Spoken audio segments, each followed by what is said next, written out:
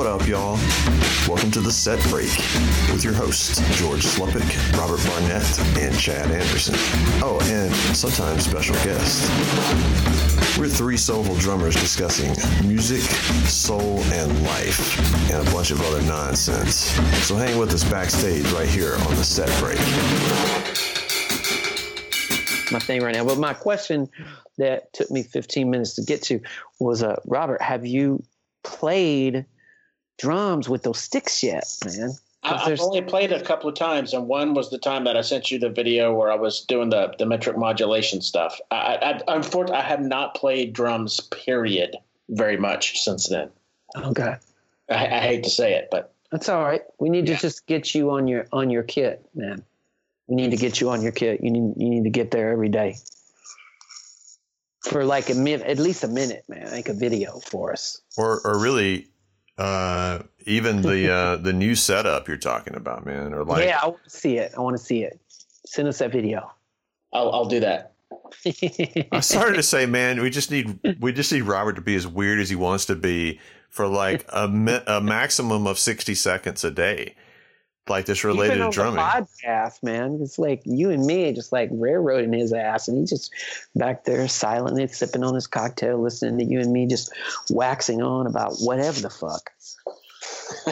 Yeah, but this new Instagram channel, this is going to be, or even the current one, whatever you want to use, dude. You know what I need to do is instead of like 100 days of brushes is like 100 days of just creating sounds out of whatever the fuck I hit. Please do it, yes. Man. Yes, Lord. If anybody, oh man, I'm telling you, you better figure out the hashtag for that right now and just start it tonight. Like, just do it. In fact, that's how you do it. You just start. Man, that's how you do it, and you right. figure out how to do it quietly while Susan is sleeping, which means you got to use some brushes or some foam pads. I don't know. Man. No, dude, you could go outside and pull some Monk stuff, like hit the lamppost and play the overtones. You know, yeah. What are you talking about? You just I love that. Absolutely, I love doing shit like that. I know you do. I'm dead serious. That's beautiful. Oh man, I was not to segue into this thing, man, but I was just going to say that, you know, you were in the kind of vein of gear. One of the things that I might have brought up in the past episode, or certainly with us, is a friend of mine was messaging me today, and I had sort of forgotten that one of the reasons that I created before Symbolholic, but one of the things that made me start Symbolholic was, we're talking about the, is that a growl? Yeah, that's a growl, man. Because I said gear. Yeah, it's because you said gear. Every time, man. It's super weird. I know it's really a weird thing, and he can't even hear us. I mean, he can hear me, but he can't hear y'all. I got earbuds on. For everybody listening, this is my dog Barksdale. He likes to growl at things that he hears, and I'm pulling him up to the couch with me now so that I can placate him. Yeah, I got it. Yeah, just hold on to him. Give him some love. This poor guy, man. Anyway, go ahead. One of the reasons. Well, you said something a minute ago about how, like this kind of this relationship between, gear isn't always just gear. Gear is we talk about how old drums have stories, and there's old wood has soul, and old cymbals and patina and all that stuff, and the sticks and the, and how it relates to part of the story and the person, people that use them. And, Alvin Fielder, right, is, of course, that's a whole thing. But for me, and part of his mentorship, one of the things that he delivered to me right away was the sound and the kind of the richness of old cymbals, right? I mean, old drums and all that stuff. But when I first studied with him, or met him, hearing those old Ks for the first time and actually playing them was just, I mean, coming from like I think I had a Ping ride, from my teenage years, and like that was probably weighed like 4,000 grams for a 22. Yeah. Was he like, hey, Chad, yeah, do me a favor. I want you to go out in the field and bury that shit and forget where you buried it. And if you remember, then don't call me again. Right. Well, it's funny, man. I actually took him. The first lesson, I played, he had a 22. Well, he had several Ks, but one of them was a 22 that he got actually weirdly from the Slingerland factory that was there. It was, I don't think they distributed them, but that I remember, of course, they were mostly affiliated at that time with Gretsch, but it was there and it was like against a wall. Anyway, he ended up with that, and he used it on a bunch of the records, and that was kind of his main cymbal for a while, but that thing was a beast. And I'll never forget, not only being amazed by the sound of the drums, just because they were tuned like unlike anything I'd ever played, but my God, I hit that cymbal and it was like, oh, wait a minute. I don't know how to play this instrument. Like I've heard records that have that sound on it, and that's where that sound comes from. Mm-mm. I mean, partially, It's really incredible how your ears, not just your ears, but your whole body, your whole being changes. Because I was like you too. I had a 22 Ping ride, and I thought that thing was incredible because it was big and loud and had a giant bell. It was like bang, bang, bang. God, man, so I had a 22-inch K. I mean, I'm not KZ. Yeah, yeah. Yeah. Oh, okay. With a stupid little shape hammered in them. They had like a they had like a star one, and they had a like a pentagram one. Yep. You remember that? Yep. Which one was supposed to imbue a different sound to it? With the brilliant finish. Yes. Yeah. And loud it's like, as hell. yeah, and it's like each one was just a different shade of ass. When those cymbals sound really good. I'm not gonna lie, man. They sound. They're really not good. when you're not playing them. when a dude in a salsa band, when like a timbale player in a salsa band plays one, and he like goes to that rod cymbal, that bell sound. That's when they work really, really well. And I'm only saying that because like I've demoed them, a couple of thousand of them. Well, not a couple thousand, but I demoed a lot of them at Memphis Drum Shop. Man, when you get one of those things, I just like my bones hurt. Like, not just my ears, but like I hold the thing and I'm like putting it up on the stand and I'm just looking at it and I don't want to hit it. I'm like, man, what can I do with this thing? That's like, because I've been playing these beautiful handmade Istanbul or Got for so many years, and I have to, demo this thing now. Oh my God, this was a long time ago, but man, every single time I would go to the bell, I would like think salsa, or like a Wawanko or something like that, like like something gong gong gong gong gig gong gong gig gong got and I'm like start working that bell and I'm like, oh, okay, this is how this thing sounds really good right now. But yeah, well, I mean, they have a certain voice, man. I mean, it's sort of knowing how to and man, those cymbals, any heavy cymbal to me is pretty hard to play. That is although there's I still give my respect list to the infamous guys that often used the 60s and 70s what are the Sound Creation Dark Rides of Paiste? You know, the Oh yeah. like Blackwell used them and Paul Motion and of course Al Foster. And man, Al Foster, yeah. man, but that Oh, Joker wow. could play, you know, come on, man. We're talking about people who could play any, you could, whatever, you know, put anything under their hands and it's going to sound, but you know, I don't know if y'all played those in particular. I definitely would not put them in a category of a Z, but there's some heavy ones, man. And it's kind of, they're not as hard to play. It's sort of, you really got to figure out how to, It's a different approach, man. You're just like, man, I can't come at this thing from the way I'm used to. You got to come at it from a different way.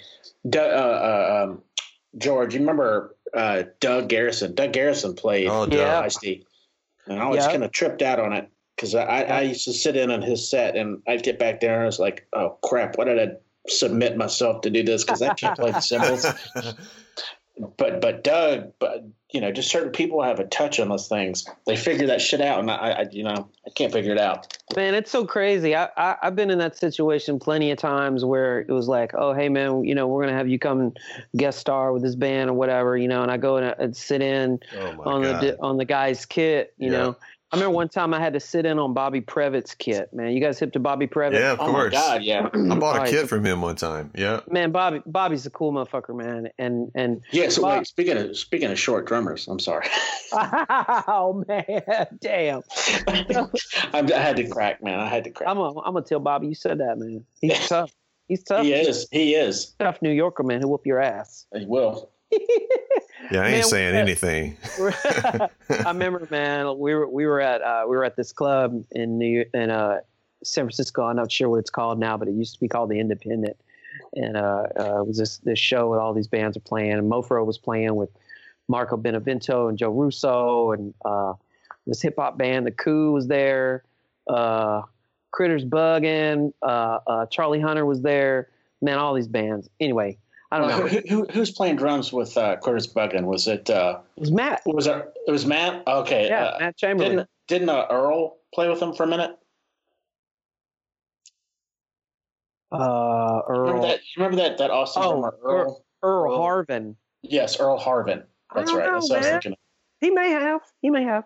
But man, Bobby Previtt was with Charlie, and it was just the two of them, and. It was for Rope-A-Dope Records, which doesn't exist. That record they did together was badass, by the way. Which one? Bobby. Oh, I don't remember the name of it, but they did a bunch of them. Oh my God, the one I think you gave it to me. Oh, Anyway, it's beautiful. It's absolutely beautiful. I am totally drawing a blank right now. Why do we draw blanks when people ask us what the name of the shit is? Anyway. That's another episode. Yeah. Well, I was playing with Mofro, and we were doing 2 nights.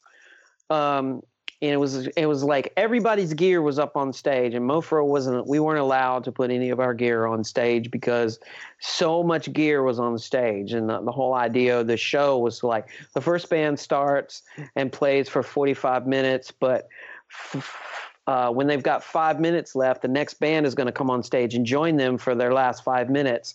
And then they're going to leave the stage, and then it's going to be this next band. They're going to play for 40 minutes, and then when they got 5 minutes left, and the next band is going to come and join them. So it was like this just continuous music for like 2.5 or 3 hours, right? So the first night, they said, you know, you could play Bobby Previtt's kit, Joe Russo's kit, or Matt Chamberlain's kit. So I was afraid to ask Matt Chamberlain to play his kit because he had like a 1950s leady kit with a 24 bass drum, and I was like, oh God, that just looks too big. But Bobby Previtt had this nice little 18, 12, 14. I was like, ooh, I want to play Bobby Previtt's kit. And they're like, cool, you can play Bobby Previtt's kit the first night. So Mofro's up, right?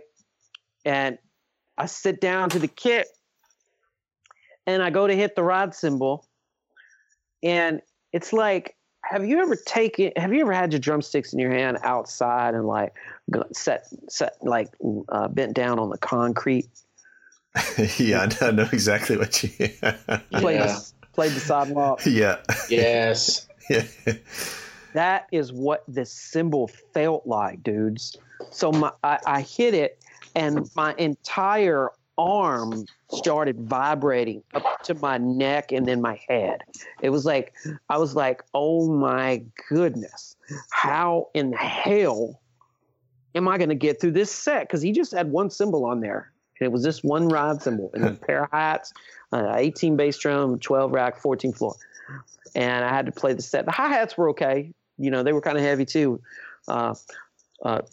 The drums themselves was enough of a battle. But Mofro, man, we had a lot of groovy R&B style stuff where I was on the ride cymbal a lot, man. So I had to play this ride cymbal for 45 minutes, man. And by the end of the set, I was like, I'm not playing Bobby Previtt's kit tomorrow night, you know. And then the next night I played Matt Chambers' kit and I brought my own cymbals. They let me do that, you know, which was cool. And that was a whole other story. But what was really funny is Bobby Previtt and Charlie Hunter came on right after Mofro. And I stood out in the crowd right next to Bobby Previtt, and I watched him play that cymbal. And he made some of the most beautiful music with that damn thing, man. And I was like, okay, man, it's really it's really like an individual thing, you know? Man, let me ask you a question real quick. This is totally, I agree. I want to ask you this, though, and you probably will not remember because it's been too long. But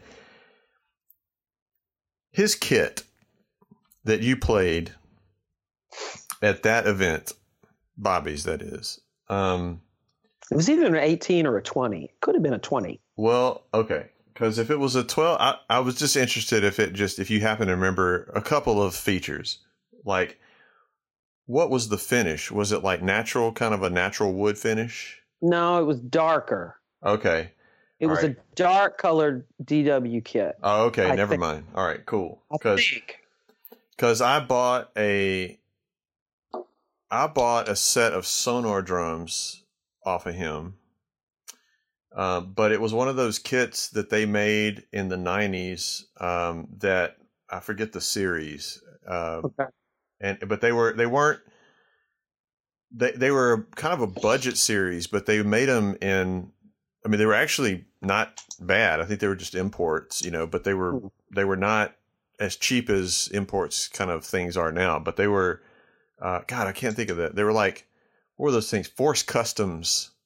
Anyway, okay. What's your point? My point is I bought those off of him and I just wondered if they were the same, but I used them for people here. That's what I used on that record.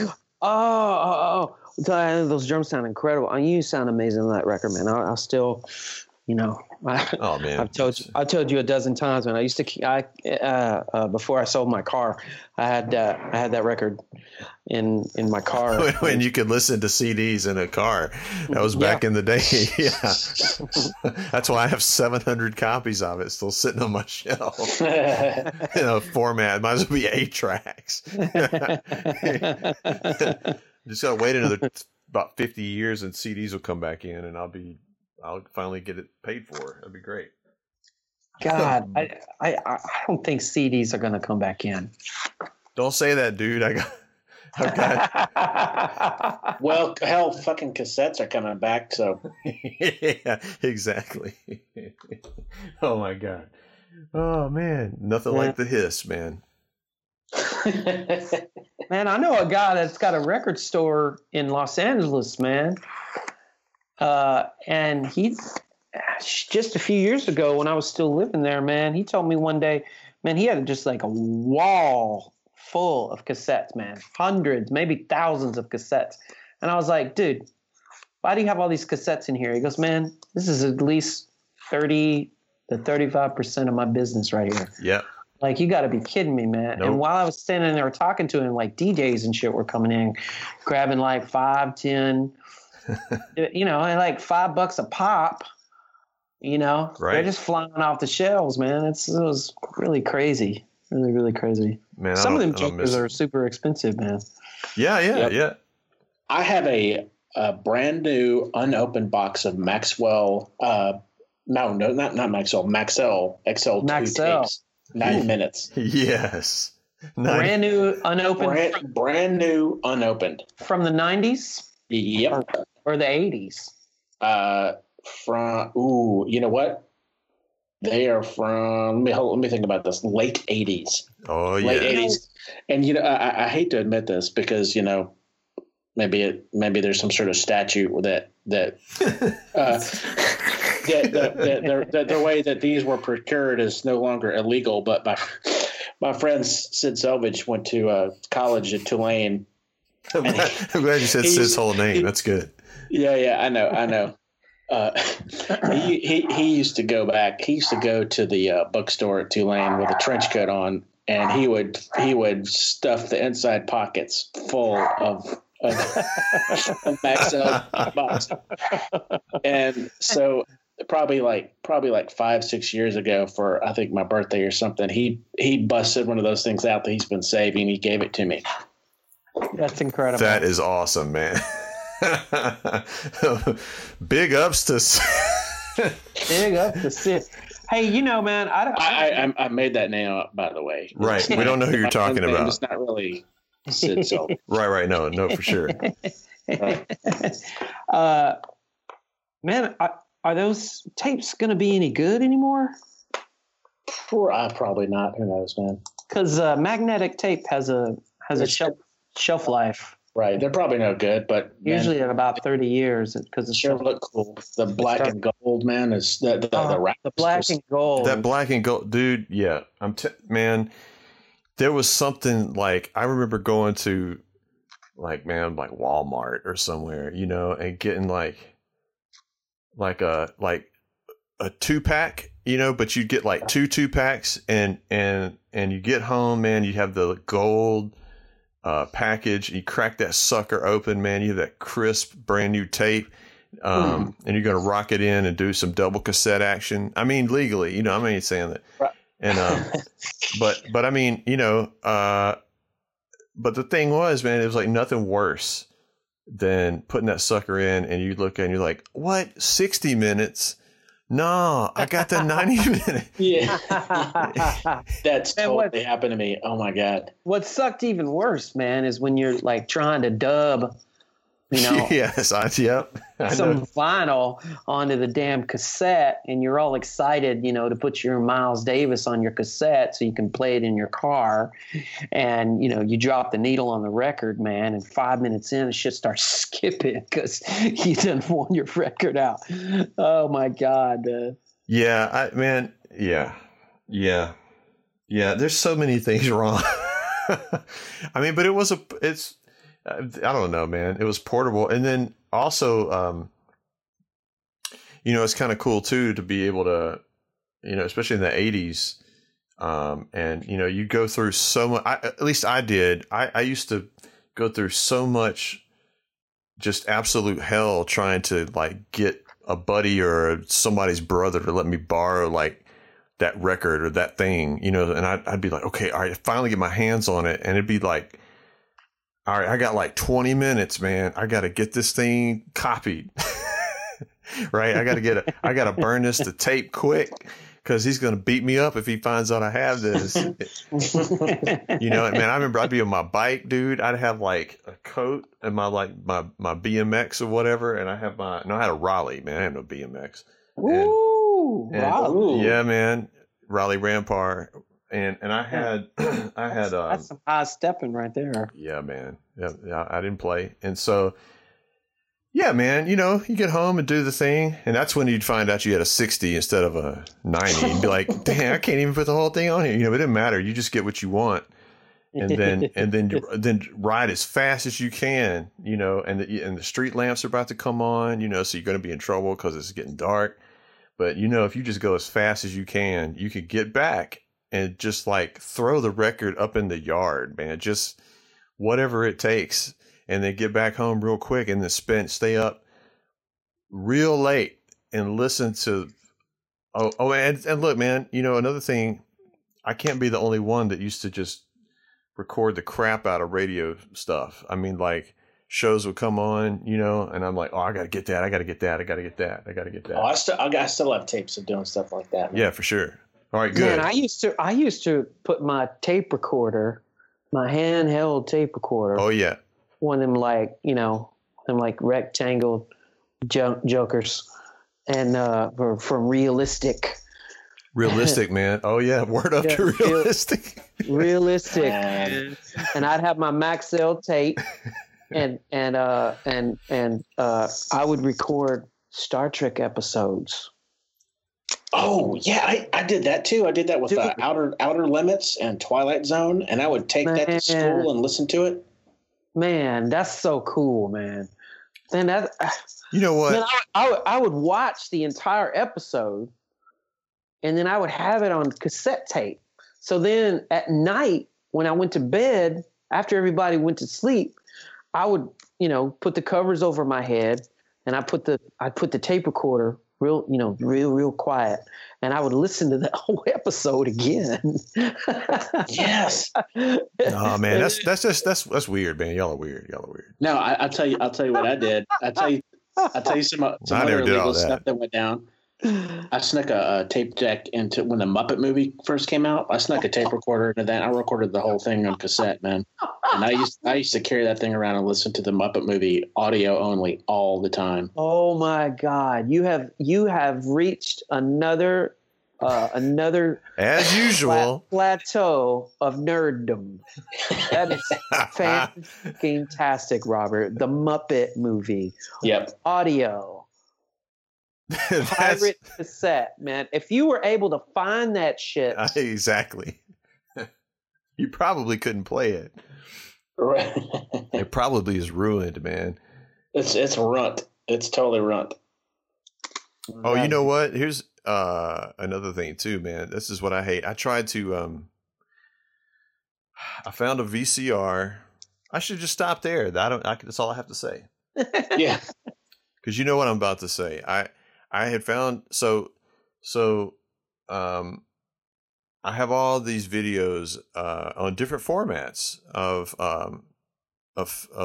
Fielder and Kid Jordan and a bunch of just because they let me film them a lot. Oh wow, yeah. And there was this one video down at, you remember? I guess they're still there, but Louisiana Music Factory, of course, right down in New Orleans. Yeah, they moved, but yeah, they're still there for sure. Yeah. Okay. Well, when they were, I forgot where down in the court. I guess it was in the quarter, but they used to have that. There was a stage in there, and they you know played on that stage. Of course. Okay. Yeah, well. Yeah.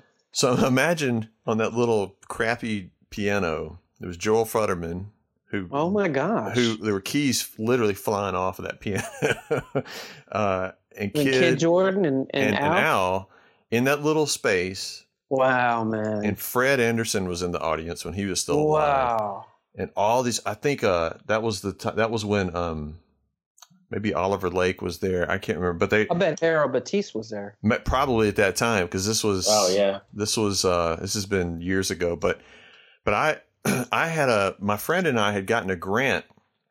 I was an undergrad student at that time, but he was an adjunct professor and had gotten a grant, and we were trying to document. We did some interviews with Kid and Al, and I think I'm reconnecting to try to get that stuff, because it's on weird formats, and we're trying to.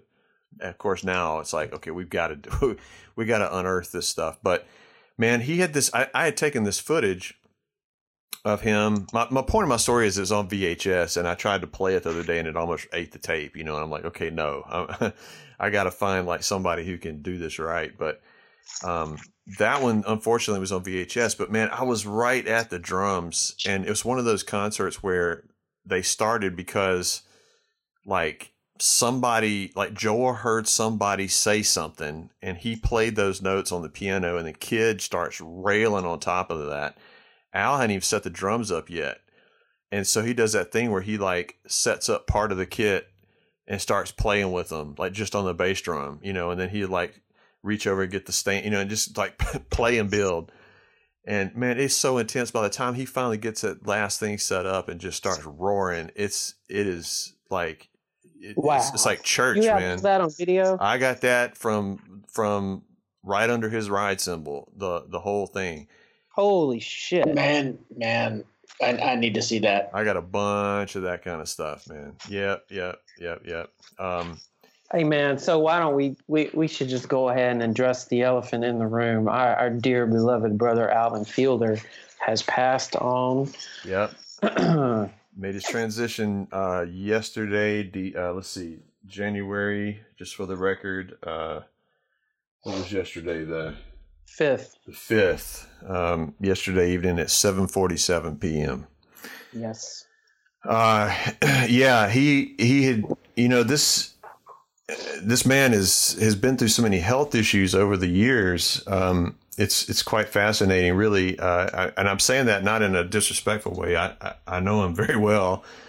And we even would joke about it, how many lives he had, because he had been through several strokes. He had an episode about 10 years ago that had him in hospice care with a few days to live. He pulled through of that. We did concerts for him and all kinds of stuff, man. And he came on back from that. And when he came back from that, that was just... Well, he flatlined twice. He literally in the hospital had by law had died. They brought him back. And that's incredible. Yeah, man. And there's nothing that can be said for that except for just the will to live.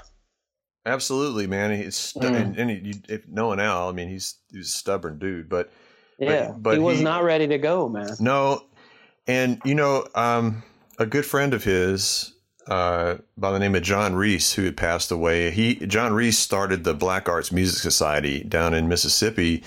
Wow. He lived out in Los Angeles. I think Elvin was his roommate for a while. He knew John Coltrane and was on that level. He didn't play that I know of, but he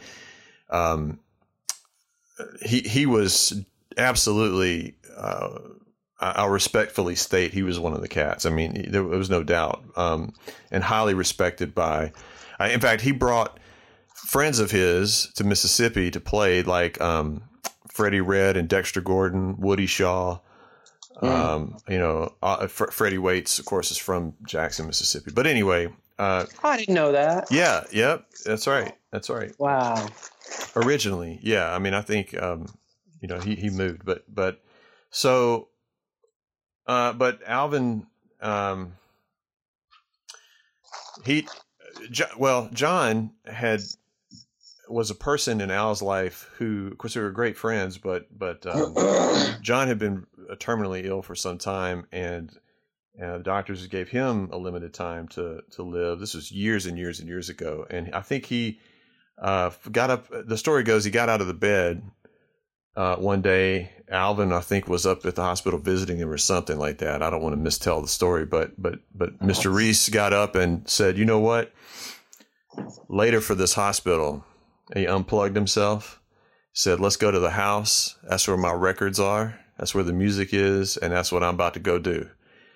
And he put on his hat and went home and lived another 25 years after that, Yeah. And so, you're talking about people with, these were the no compromise. That's what Al always said. There's no compromise with the music, and the music was a life force for him. So, I think,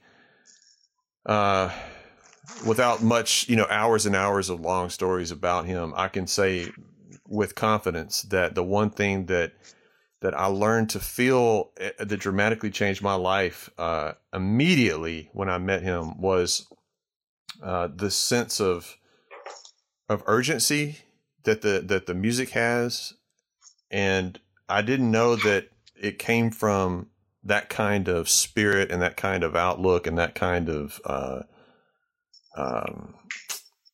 sort of that essence, right?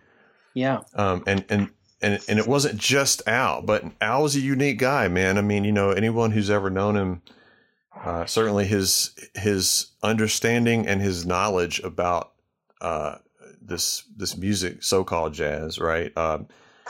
Not only his contributions to it, but his knowledge of it was such that even a lot of the greats that we can name would even say about Alvin, like, "Oh yeah, well, Fielder knows more about me than I do," and that's true. It's really true.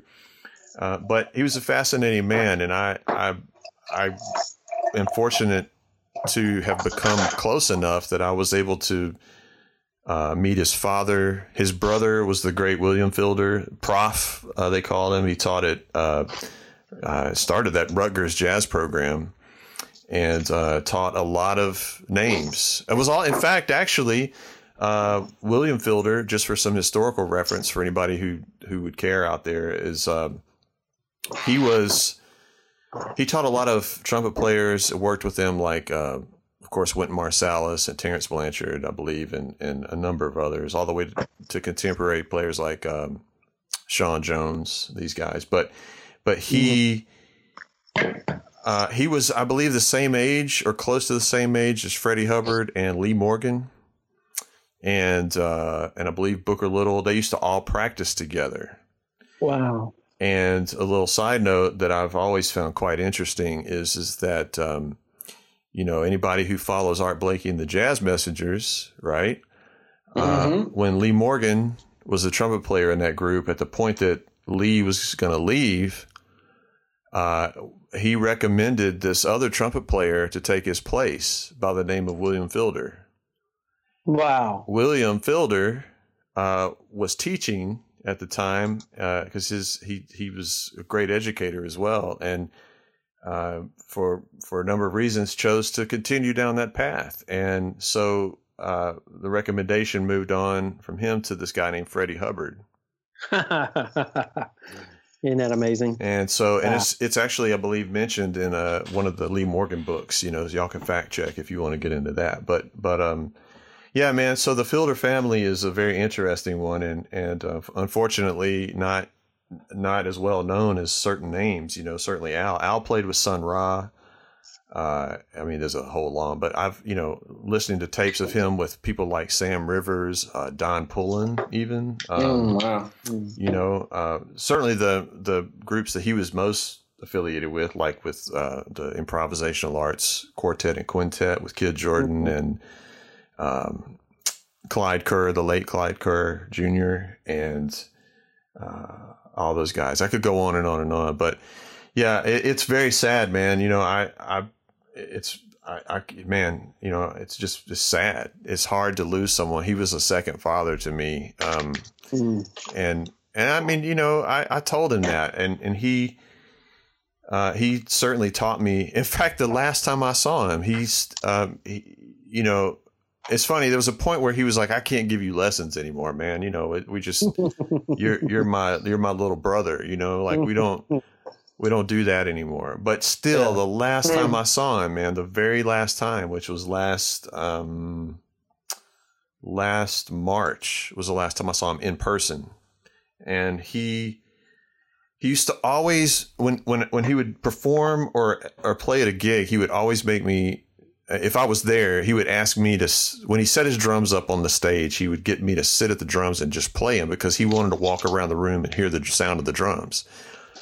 So let that be a lesson to you, right? Like that might be an old school thing, but that's a real hip thing to do, because you can really hear what the drums are going to sound like. And it was I was young, so it was sort of like, oh my God, I get to go play Al's drums, and I'm going to play all this stuff, and he would, when I was younger, that was how I felt. But anyway, it was funny because all these years later, last March, when he was just at a rehearsal and we happened to be in town at the same time, which is crazy, in Memphis. It was the weirdest thing. We just sort of converged, and I only had a few minutes with him, but he was setting up the drums, and I sat down. He said, "Hey man, sit down and just play a little bit. Let me hear the drums." I said, "Okay, cool." And so you got to do it in his voice, man, because you do his accent so well. I'll get in there in a minute, man. But he, Chad. There it is. Can you sit down and play just something with brushes, and then just a little bit of sticks. So I was sitting. Yes. That's all right. Cool, man. That's beautiful. Cool. That's cool. So, beautiful. And and he was very it wasn't funny, to him. He was very specific about things. Very, very intentional, very specific about things. And and so I remember I sat down, I played a little bit, and I loved it, man, because you know, he walked around different spots and just like old times, but he said, play the bass drum just a little softer. And it's funny because I could. Sounds like a drum lesson. It happened to be my last lesson, man. Oh man. You know, but it was cool. Wow. It was cool because that's so beautiful. It reminded me because he, you know, I always have had a heavy foot, you know, and I play differently than Al. Of course, I'm a different person, but you know, I'm glad. You know, I was just thinking back today over all of the sadness and everything. I really been thinking back and watching, you know, all these people posting all these things about their times and their stories hanging out with Al, and he touched so many people's lives because he was just a giving, amazing dude, and you know, tough, man. It's kind of tough too at the same time. But I sat in his drum room, as did many others, but I spent a lot of time, not for lessons, but like when I would go down and he would always be like, yeah, man, they got some ties on sale down at the Woolworth. Let's go down there and check those ties out, you know, and he want to go shopping and we would. That's amazing. No, it's awesome. You know, I was like, so oh, this is what the music is right here, man. I remember we went down one time. Yes. And he goes, he literally, there was a sale on ties. He's, oh God. Say, man, dig this. Oh God, look at this silk. You dig? You know, and he would hand it to. What do you think? What do you think about this one? Oh my God! Listen, man, this is $3. That is so great, man. To have that experience. He was a pharmacist for a long part of his life too, right? Would he wear ties at the pharmacy? Yeah. So, oh man, so Al, it was like his family's, right? Well, take it over from his father. Remember? Yeah.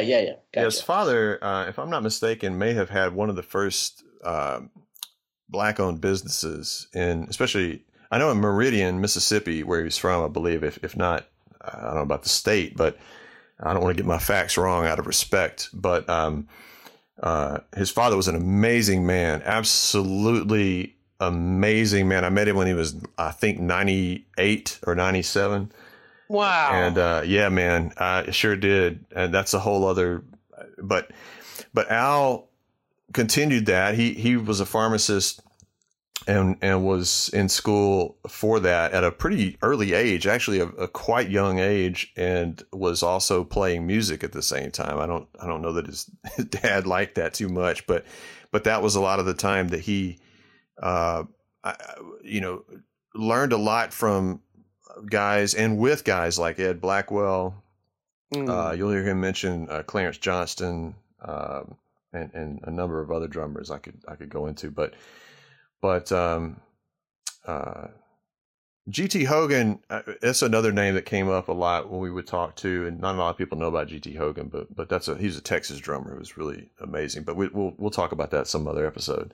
Anyway, so he was a pharmacist and by trade, and it was interesting because he had a number of shops. Here's what's really weird. I grew up in Starkville, Mississippi, and Alvin had a pharmacy. He had several stores under his name, and he was based out of Jackson, Mississippi, but he had a store there, and he also had a store in Starkville. Now, check this out. He had that store, I've forgotten when he closed it down, and the reason he closed it was because he was driving back and forth 3 hours every day from one store to the other, every day. Wow. For years. And the part of that's what gave him, he had a stroke, and he closed down that store after that. But that store in Starkville, I didn't know Alvin those years. He literally had a store about maybe, I don't know, say 4 blocks from where I grew up. That's amazing. And I never knew that man until years after he had closed it. You know, it just shows you it's weird how life does these weird connections. I guess when it's time, it's time. But anyway, but it was funny, man, because, you know, Al, one of the things that was always interesting about him on gigs, even if you look at Google and you look him up, a lot of times you'll see pictures of him with sometimes he'll have a T-shirt on, you know, and his cap when he's playing. But most of the time, when I was around him, and certainly in the earlier period of time I knew him, he'd go to a gig. He would have on, always have on a tie, some kind of hip tie, very nice shirt and nice slacks. And these leather shoes that he used to roll up and put in his hardware bag because they were comfortable. And he'd spend an hour telling you about them, you know, because, say, man, check these out. He'd hand it to yeah, I said, oh, yeah, okay, cool, man. No, put them on. I'm like, no, we're good, man. We're good. No, check them out. But anyway, they very comfortable. And they were. But he, you know, he was always about like that presentation. You know, you approach the music with that kind of respect, and that was just something about it. But yeah, man, he would sometimes, you know, you go to the store and he'd have on the full white coat, you know, back there with his glasses on, his tie. He'd have the pharmacy coat on, pharmacist coat. And I remember I used to skip classes in school, and you know, y'all don't do that, folks, but I used to do that and drive down. I'd get in the car and I'd be like, man, I'm not even gonna call out, you know, because I'd kind of get scared sometimes, man. So I'm like, I know he'll be at the store. I'm just gonna go down and just surprise him, man. I'm gonna go in, and I'd walk in the door, and I wouldn't like wave at him or anything. There'd be a line of people, and you know, pharmacies, right? There's always the waiting chairs, and everybody's sick. Everybody's sitting around and mad, and pissed off. Everybody's waiting all day, tired. And then they're waiting on their prescriptions to be filled, and this and that. And it's in a store like a Fred's at that time, a Fred's pharmacy, man. And the people are just tripping in there, man. So I you know, it was always like a weird scene. And so I walk in and man, it'd be like 12 people in line. And Al is on the phone and he's, you know, I don't know who he's talking to. He's on the phone. He's like checking people out. He's answering questions. He's doing 12 things at once, looking over his glasses, you know. And he would I remember walking in, and he would look out and see me way down at the end of the line, like hanging off to the side. And he would kind of do a double take. And he would say, excuse me, just 1 minute, please, 1 minute. And he, on the phone, and he would like hang the phone up. And he would look over his glasses. Chad Anderson. And I'd say, all right, man. Hey, how you doing? Oh, just a minute. And he would take his coat. All right. So people are at the register. He would take his coat off, hang it up on the little rack by the door, and come out from behind the little glass, you know. And open the door, come around for a bit, leave those folks in line standing there, and come around, give me a hug. Sit down, man. Let's have a talk. And we'd sit down. I say, man, you got customers. Hey, man. Say, I just got off you know who I just got off the phone with? And it'd always be some, you know, one of his compatriots in the music. I don't want to say names, man, but you know, it'd be someone that, you know, be like, oh my God, heavy. Wow. Yeah. Right. Yeah. And then it'd be like, how long are you in town? I said, well, man, I just came down to just say hello. You draw, okay. Just a minute. Do you have about 20 minutes? And I'd say, yeah, man. Oh, okay. And he'd get back up. Excuse me, just 1 minute. And he'd go back around, put his coat back on, go to the counter, run those people through the line, call in somebody. They'd come in from wherever, take his coat off, sign some papers, come out. Have you seen the new Batman movie? I was not expecting that. I was not. That's so fucking good. Damn. That's amazing. Or whatever, you know, whatever film, man, whatever, you know, is let's go check that film out, man. You know, and we go eat something, you know, and then, but see, we never go to the movie, man. We'd always end up like checking out the ties at wherever, or the shirts on sale or something, and then we go back to his house and watch, you know, we listen to records or watch footage, you know, that someone has sent him from one of his concerts or Man, Wow. it just didn't matter, man. It was just hours. And, you know, you can ask anybody who's known him enough to be in the orbit. If you go down and visit Al, it's going to be an all day. If you start at 10 a.m., you're already too late because it's going to be at least 10 p.m. before you leave. And that was great and it was too soon.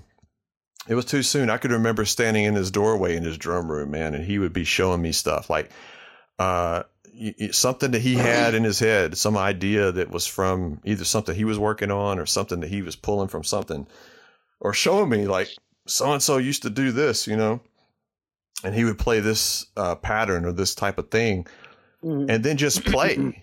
You know what I mean? Like, you know, you get into it, you just kind of work it out. You kind of get in the zone, and he would just go, man, for 30 minutes. And I remember I'd be like, God, it's midnight. I got a 3-hour drive home, you know, and I kind of, you know, you kind of get that sort of, you just know, I mean, this has been years ago, guys, but even then it's sort of like, I know I gotta get all of this. Like, I gotta stay, man. Like, I gotta get it all. And it just, I'm glad I did, but man, you know, you'd be like, oh God, driving home, you'd be so high off the experience, but you know, mind blown and all that kind of stuff. But, you know, I'm going to say this, man, thank you for letting me talk about him, but I could go on and on, but one thing absolutely that I loved about him and the time with him, and especially in his drum room, and some other time I'll talk about the things that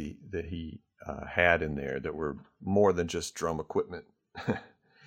There's some historical things that I hope to try to help find a place for, but he, you know, it started off as drum lessons, and I have those sheets, but it just became these long conversations, and it became these private, you know, I think some other people have had these experiences, and anyone who's ever hears this one day who knew him might say, yeah, I did that too. But I don't know how many people did it. It's just, we sat in that space for so many hours, and I just sat there watching him go around those drums and play things. And sometimes I would play, sometimes he'd want me to play, or he would try. What tricks? You got any tricks? You know, whatever it was. But anyway, man, you know, I could go on and on and on. But it's there was never enough time. You know, that's the only thing I can say. It's like 8 and 12 hours wasn't long enough. You know, just never enough time. It's beautiful though that you had so many years of hanging with him. You know, I never got to meet him. Man, I just talked to him. Either. I just talked to him on the phone that one time because, you know, I was in Jackson, Mississippi, and I was like, man, I bet, you know, I think I told the story in the last podcast. Yeah, for sure. Mm-hmm. And it was just like one of those incredible things, you know, since this is the beauty about this podcast, man, is that, you know, I mean, this shit is just like a continuation of the conversation that the three of us have been having for years and years and years. But like, talk about the splintering and the passing on. Yeah, man. I was talking about Fielder we were talking about Fielder in the last episode. I've been receiving all kinds of messages from people who are now listening to music a lot differently. Oh, yeah, I know. See, drummer friends of mine, you know, they're just like, hey, man, you know, driving home today, man, and I got this record, man, and I'm just going to check out each individual player, you know, one by one for each track multiple times. I'm just like, yeah, man. I love it. Well, everyone can thank Alvin Fielder for that one. I mean, certainly other people, but he definitely, any of us who went through that orbit at all, that was certainly one of his baseline. You know, it wasn't even a rule. It was just it's just what you do. That's how it's necessary to do that in order to really, you know, and the next level to that, I'll just go on and put this out there. The next level to that was to to learn how to blend. Well, that, but Oh, even beyond that was to look at regardless, and you can overlay this again. This is a filter for anything. Like it can be something that was made last week, doesn't matter. But to look at when it was made, what was the date? Oh yes, and then you'd be like, who's on it? You know, and of course the who's on it thing is what we all know because we can look at other records and go, I like that drummer, I like this guy, I like that, but whatever. Okay, we know that, but he would say, okay, then look at the date though, and then look at what date was that, and then what was going on in the world at that point. Yeah.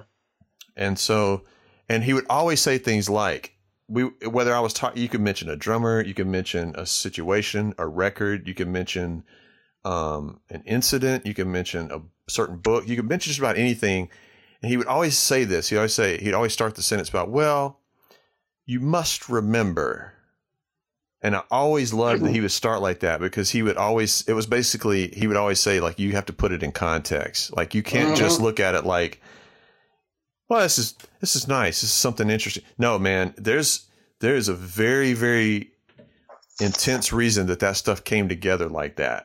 You know, yes. Even if it was kind of whimsical, like even if it was a session that was kind of put together, still though, it still made you look at things in a bigger way, you know, and think more globally than just kind of you inside of your headphones.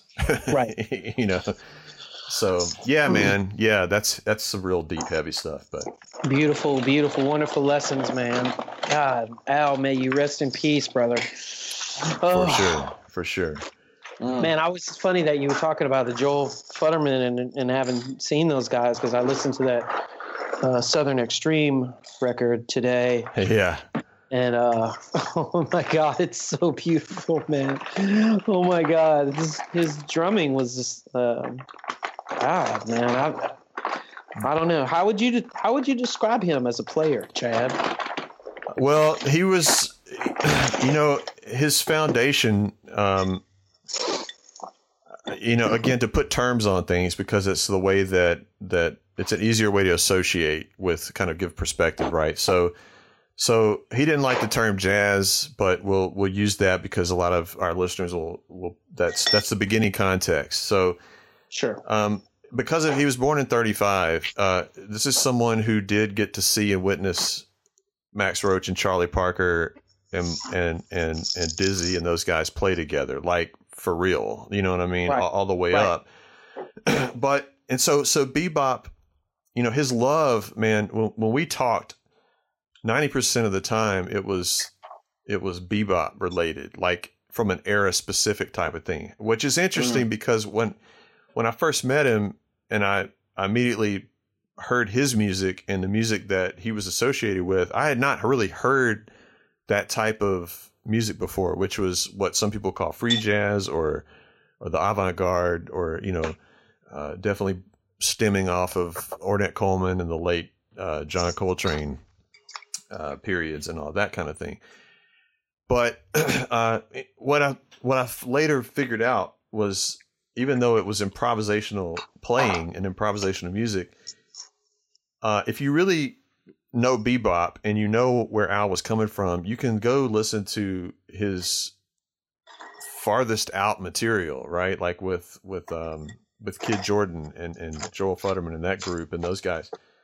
And while it's all spontaneous improvisation, if you really, really, really focus on what he's playing, he always said, I like to play my bebop loose and I believe that's right. He said, yeah, I play bebop loose and my free music tight. That's not how he phrased it, but it was kind of that idea. So when you listen to it, he's playing like bebop phrases all behind Kid, you know. Yes. You know what I'm saying? Like you can hear those little things, those figures, right?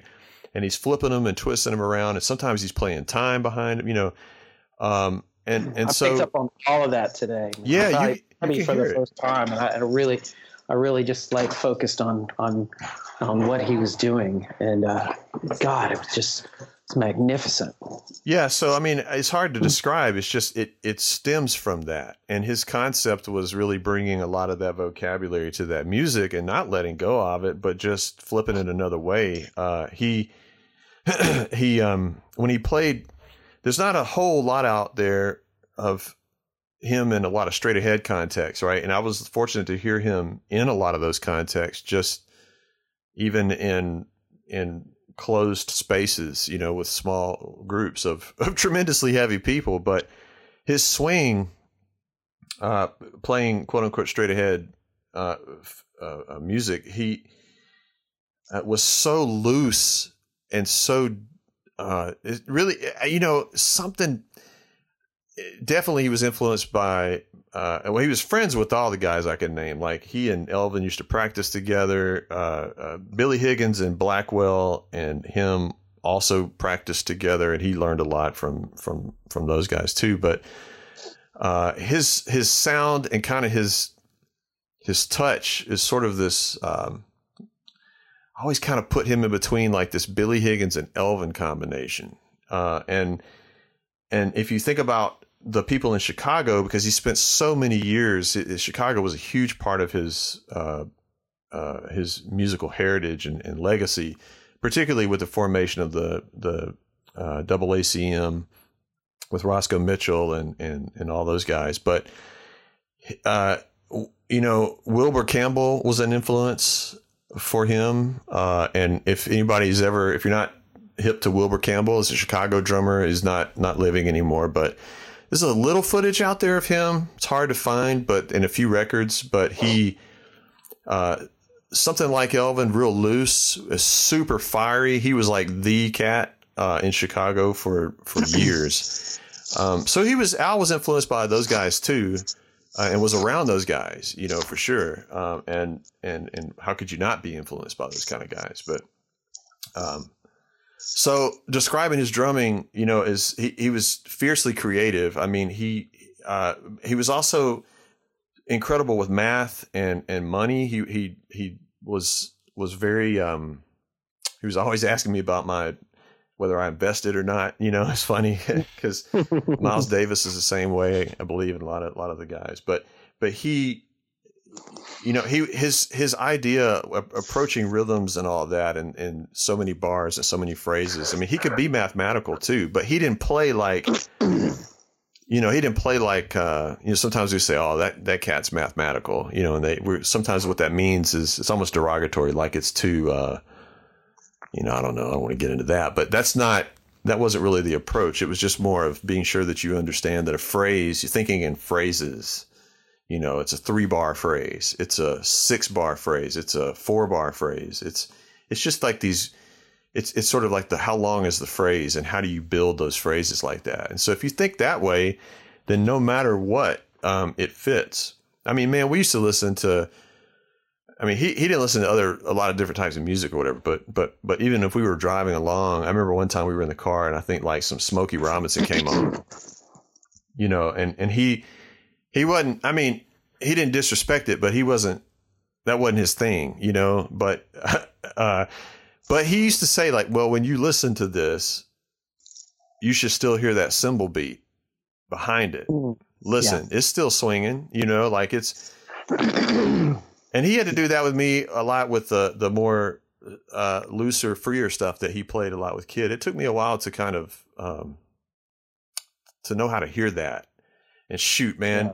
I was around them so much, though, he and Kid especially doing duets. And we did a lot of those art music things. So having them involved and just kind of just knowing the person, and then his sense of humor. Oh, my God, I can't possibly even go into the kind of stuff we used to joke about because it is not I can't, not right now. But that. You know what I'm talking, man. That's a funny dude, but he played like that. Like, the best thing, one of the things I cherish the most, man, and I'll shut up about Al, but this is one thing I cherish the most. And this is why drums are so beautiful. And I think I said this on the first podcast, but my favorite, I'll go to my grave, man, smiling over this because one thing that Al always did to me was he would always play these gigs. I would always be sitting out there somewhere. And once he knew where I was, he would always play something that was like an inside joke to me, something we've been talking about, something he was messing with, or he might play a tune on the, the toms, like a melody, like a monk thing or something.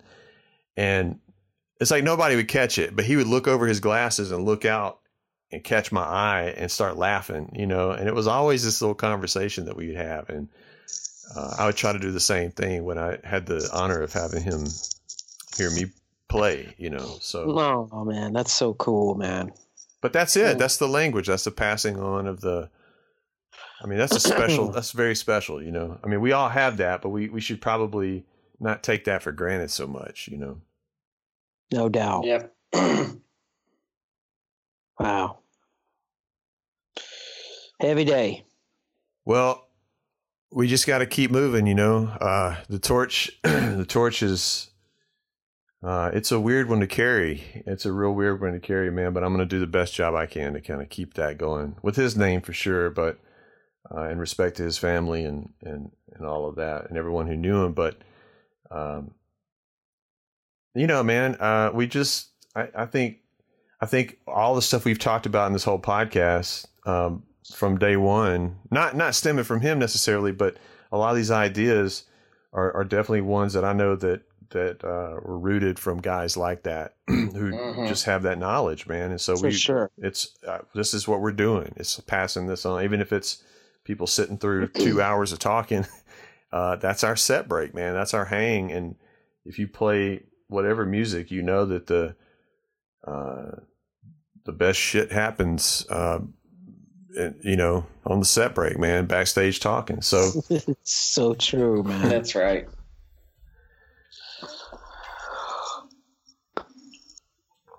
But dog is looking at me, man. He's giving me that look. He's like, man, y'all been on the horn for 2 hours, man, and I got to go to the bathroom. You better take me out for a walk right now. We're on Barksdale time, man. We're on Barksdale time. Yeah, always. Well, I'm not gonna say the G word.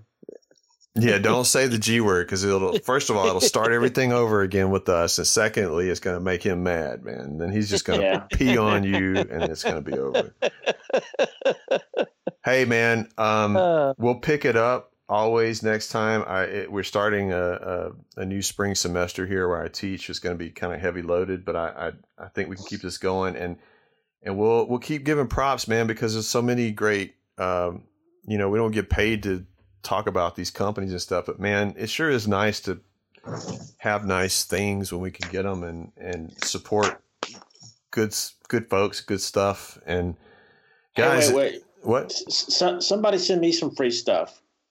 I didn't give him free stuff, man. What are you talking about? Somebody send me some stuff. Hey, y'all, send Robert something, man. Doesn't matter what it is. A sock. Yeah. Yeah, man. Hey, Gretsch, send me some Gretsch socks.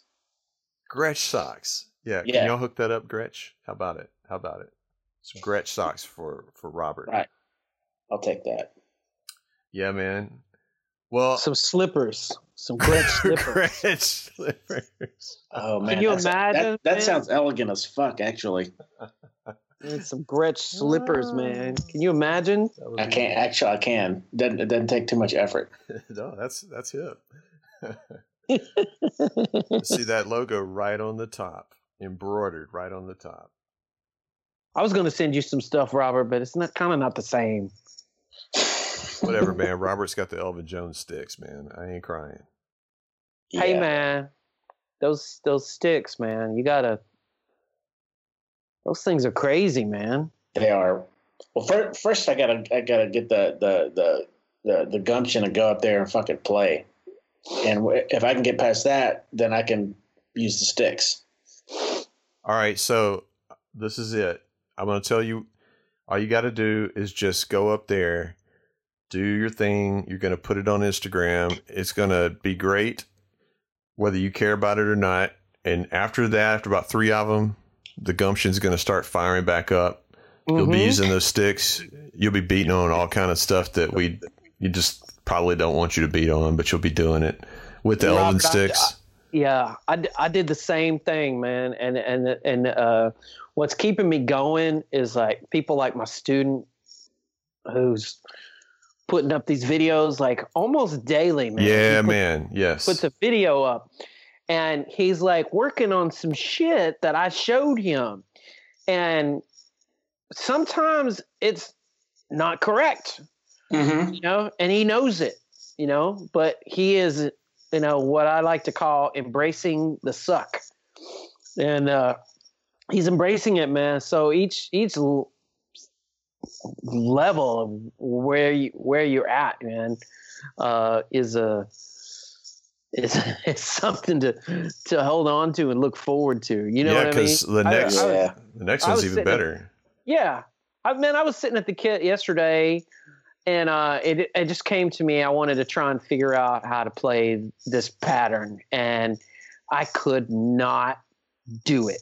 There was no way I could freaking do it. And I sat here for an hour trying to figure this shit out. And I sort of could kind of play it after about, 30, 40 minutes. But then, an hour went by and I still didn't really have it. So I was like, oh, man, this is, I got to work on this. And it's just really cool, man. So, embrace the suck. Embrace it. Well, hey, man. I've embraced that all my life, man. Yeah. Well, you're embracing the suck can happen every day going to work, like it's. Oh yeah. Oh my God. Yes. Right. I hate to bring that up, but I feel you, I mean, it's great though. It's great that we got something that could kind of keep the lights on, but it's real hard to have the energy a lot of times to come back to deal. But man, again, it's like there's a fun, especially with that approach you're talking about, or maybe it's just more about pulling sounds out of the most craziest places. I mean, man, sometimes it's just, there's this kind of fun, like on lunch break, I'm going to pull my phone out and just play on the side of this post or something. And it's like, man, that's something really great because it just is rocking with that truck that just went by, and you throw that up and people are like, my God, that's awesome. Or it's not. Who cares? Like it's a sketch, man. Like it's just make it a marker of being alive for a minute, and that's motivation right there. Hell yeah. That's actually super fucking inspirational. I think I'm totally gonna do that. Do it. I love you, cats. Likewise, man. Thank y'all. Yeah, dudes. We got 2 hours. We'll wrap it and we'll split it into two probably, so our favorite listeners can digest a little bit. So it'll probably be part 1 and part 2 of this one, but that's okay. That's all right. That's what we got to do. That's perfect. Yeah, part 1 and part 2. That's amazing. Yep. Do it. Yeah, that's fucking awesome. All right, guys. We'll see y'all next time. And man, there'll be a whole nother set of stories. That's right. Always. Yeah. Plus some weird Robert sounds, which is you're on, brother. You're on. We gotta have them, man. We gotta have them. All right. You asked for it. Hey, Chad, you go easy into the spring semester, dude. Yeah, go man. Easy. Yeah. I'm working on it. Man. Thank you. Go easy. Thank you. Peace. Yeah, peace, brothers. Right. Love y'all. Take care, dudes. All right. Bye-bye. Bye.